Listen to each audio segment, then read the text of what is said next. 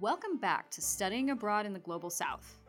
This episode is a conversation between two of our colleagues, Moya Leverett, our Arabic coordinator in Rabat, and Zerlina Bartholomew, a regular guest and program officer here at Amethyst Ed Abroad.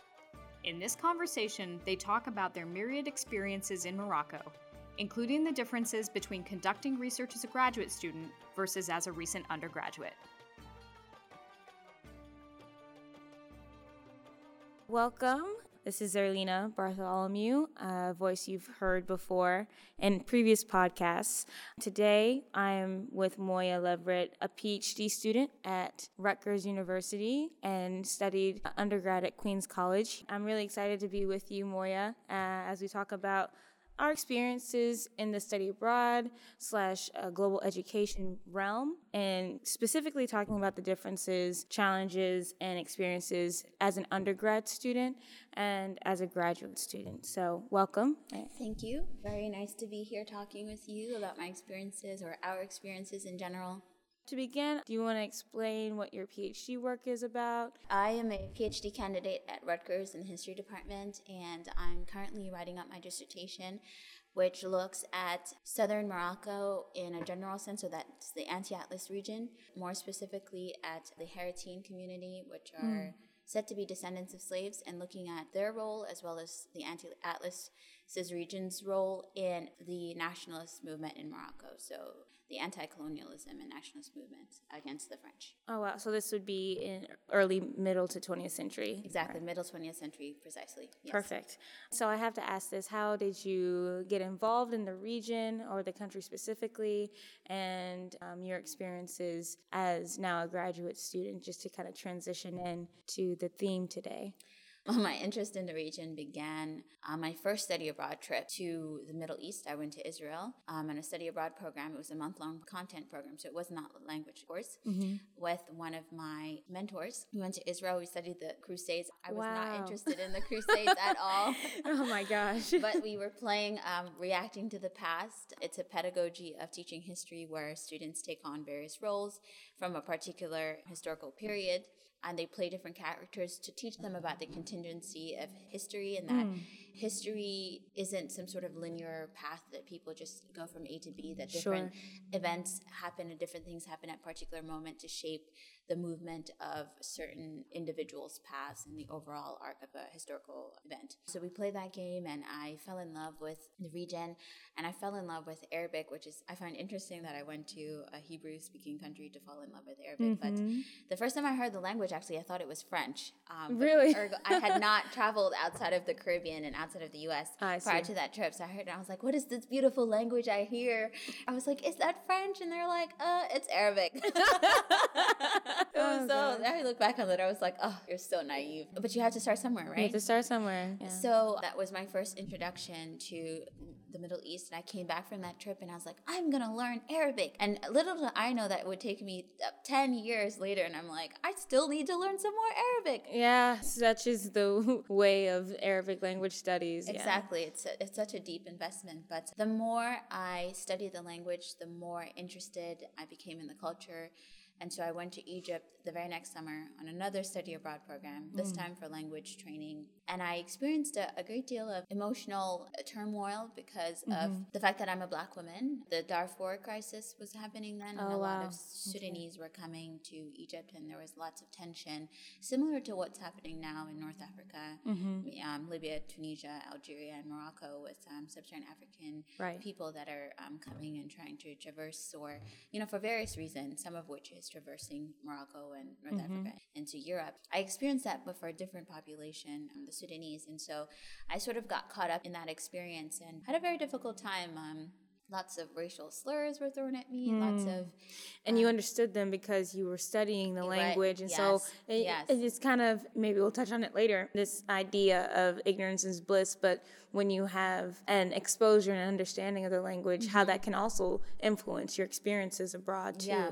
I felt even more in love with the language, and I vowed that I would love the people even if they hated me, which is such a profound statement to make as a college student. But I still feel the same way because I still have the same experiences. Now I understand how to deal with them a little bit differently.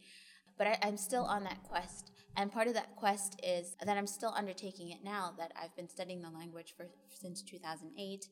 And even more than that, that I'm getting a PhD on the history and culture of the people. And the marginalized community, And the even marginalized more so. communities So of those. almost coming full circle in some ways. Exactly. And so that's how I became invested in study abroad. And I know we wanted to talk about the different structures, and I think that those play a huge impact in the way that I experienced particular things when I was an undergraduate versus the way that I experience them now as a graduate student. Most of my experience and knowledge of study abroad and international education is coming from the undergraduate experience. Sure, I've had other opportunities, but that's where most of my experiences are coming from. And so I would be interested in what your experience was and is as a graduate student.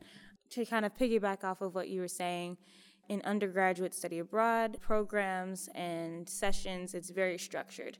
And I think this is a theme throughout programs that are offered. So yes, I am as well a Black woman, and I experienced a lot of challenges that my counterparts who didn't identify within the communities I physically represent, they didn't have to go through. I found as an undergraduate student that within these structures and institutions, being the study abroad programs, we had the orientations, and while they tried to address challenges students may face, there was still a lack of, I wouldn't say awareness, but a lack of really including the different backgrounds and narratives and demographics students come from the U.S.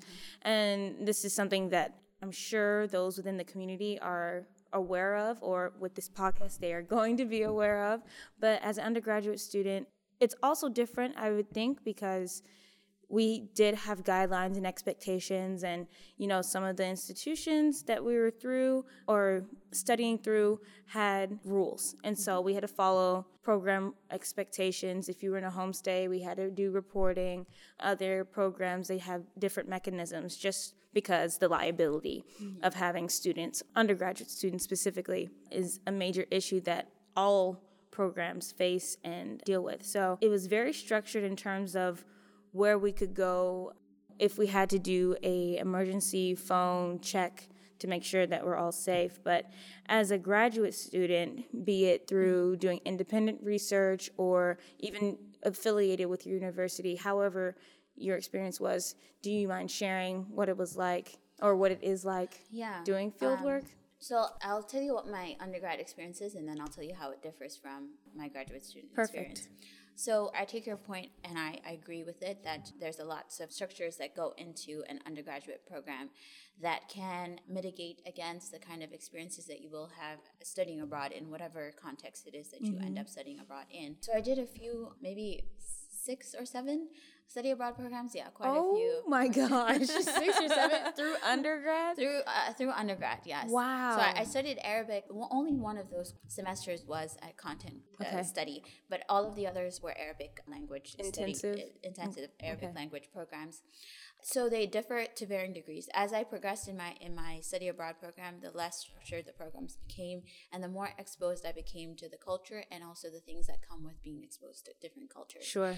I would say that the content courses that are led by instructors tend to be more curated, meaning that the instructors tend to have an idea of what they want the courses to look like and what they want the students to gain out of it. And so they shape the trips and the activities surrounding those things. And that's not necessarily a bad thing. I think in many ways for students who are going outside for the first time, it's a good way to go because you have someone there who's knowledgeable and can protect you or expose you to things that can help you to grow as a person. And so that's what happened with me in Israel.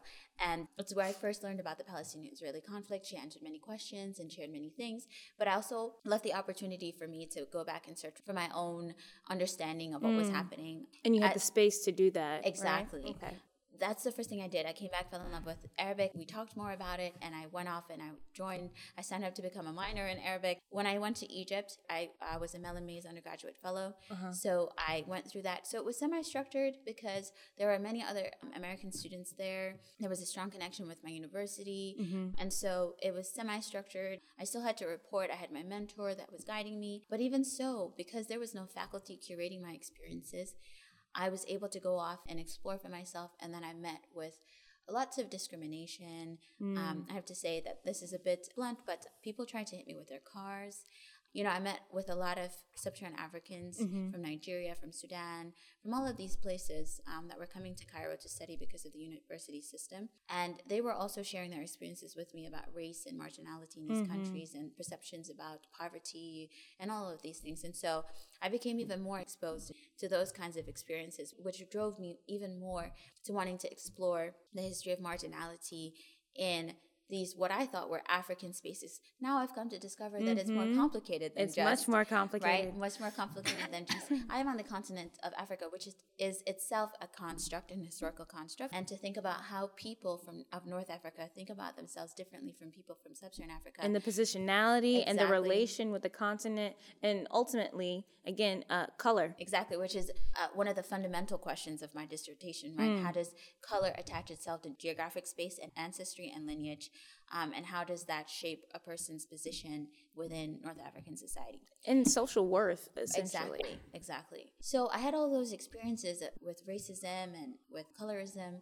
And so I kept studying Arabic, even when I became a graduate student. You know, studying more and becoming more aware of myself. I went to Israel when I was 21, and I started graduate school when I was 25, something like that.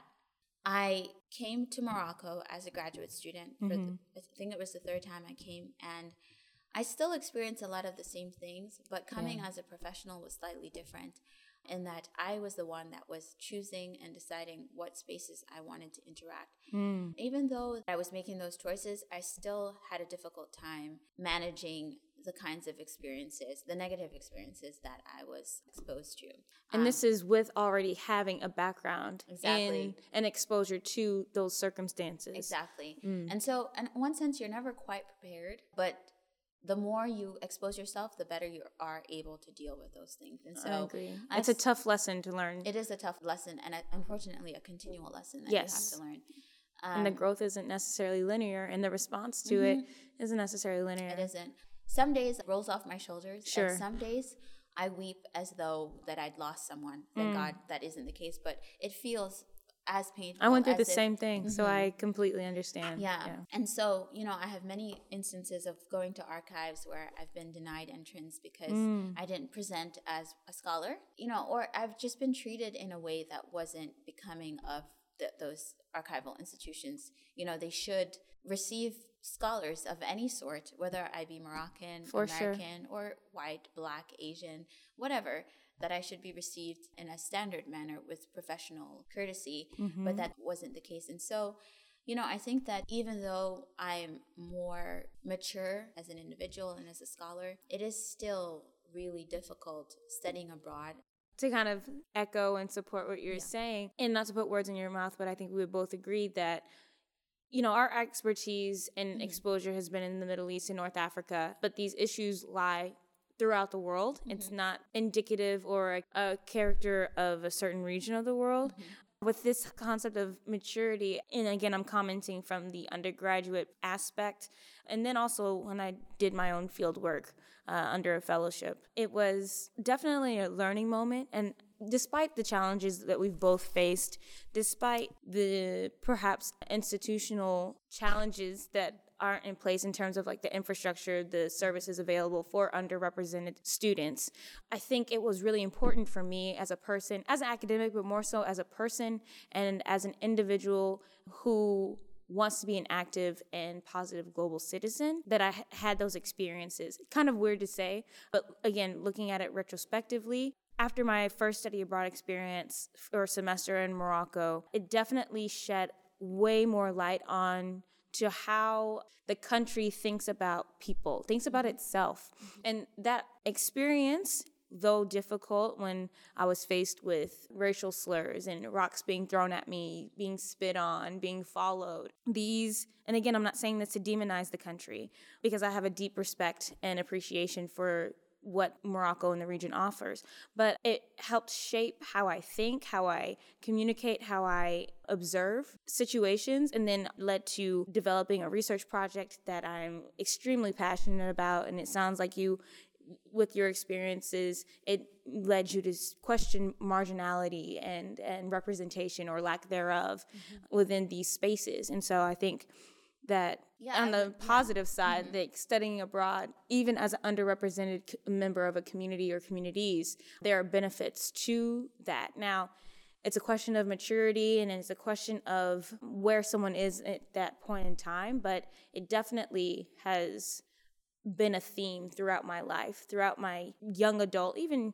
adolescence, but even more so now as a young adult, as I figure out and confirm my stance on things. Yeah, I think you've touched on what the issue of positionality and representation. I think part of the challenge that I recognize, and it's clear that you recognize the same thing based on what you've said just now, that a part of the issue is how prepared institutions of any sort are, the ones that are in the education abroad sphere, are to deal with people that look like us. Right. You know, how prepared are you to talk to the issues that students like us will face, brown students of all sorts, gender-wise or non-conforming. Right. But yeah, like the physical aspects, but also the less visible. Right. Students who come from lower socioeconomic status, students who have major responsibilities, be it, you know, having dependents or just daily life. How are these institutions prepared or unprepared, and how can we bridge that gap to best serve the student population that we want to And I think there's an aspect of preparing the students as well, but ultimately we both know this, that there is no way to cover 100% of the time the topics, but there is a way to be more prepared. And talking about race, researching the country, the history of the countries that you're sending your students to, talking to students that have gone previously of all sorts. It doesn't matter the positionality of the students, talking to all of your students that have gone and studied abroad and seeing the sort of challenges that they experienced, and then marketing that information or gathering that information in such a way that it benefits students to come. I think part of the issue as well is that educational abroad, at least the ones that are based in the U.S., need to do a better job of preparing their partner institutions. And why do I say this? I'll share an anecdote. So I was in Jordan, and I was at an institution, and one of my Arabic instructors said, we'll just choose a name, Martha, go take this picture. We want to show the world that Americans, blonde hair, blue-eyed, are coming to study Arabic. And so that was deeply hurtful for me, because I was one of two brown people, let's say, in the program, and the other one did not present as such. Okay. And so I was the only visibly, let's say, brown person in the program. Non-passing person. And it was just deeply hurtful for me, because as a partner institution, you should, as much as you can, prep those places that are receiving your students on the ethics of study abroad. Yes. Right? On what is appropriate to say and what isn't. Because what happens oftentimes is that students of color, Americans and Europeans, tend to have their identities effaced when they are studying abroad. It's not an issue of Middle East or African. I've spent time in Europe, and those things happen again. Oh, you're American? You don't. And it's questioned, right? You're American. You don't look American. Where are your people from? Exactly. You know, and those questions are deeply hurtful, and they can be avoided. It's something that if a student doesn't need to deal with that from partner institutions, it helps them cope a little bit better when they deal with it outside. Because if you imagine, if there is no curator, meaning the instructor there, to help those students deal with those issues, they don't feel as though they can go to their partner institutions, because there's no allyship there, because you've already established yourself as someone who further marginalizes and perpetuates these concepts. The concepts. As a partner institution or the leading structure, I'm of the philosophy that they too, in terms of, yes, program management and health, safety, and security and all of these categories, there's also a duty of creating and fostering a space to where students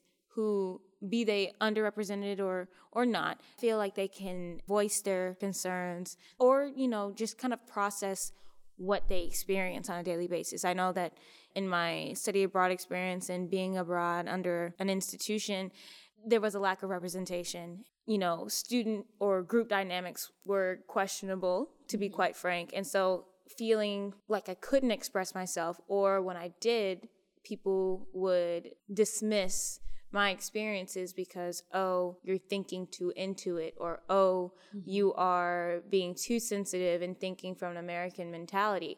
This sort of gaslighting can have certainly immediate negative repercussions, but also influence how the person thinks about their experience and how that can trickle into the region specifically. It's like the antithesis of the purpose of studying abroad and cross-cultural exchange and all of this. And so preparing students, it's more so institutions for these students. Because again, representation is growing, but it's still really, really small. When you look at the statistics, the percentages of who's coming, mainly coming from four-year institutions. We haven't even talked about those who go to community or commuter colleges or non-traditional track. So there are a lot of room for improvement. But with these conversations, the hope is that there's a larger awareness.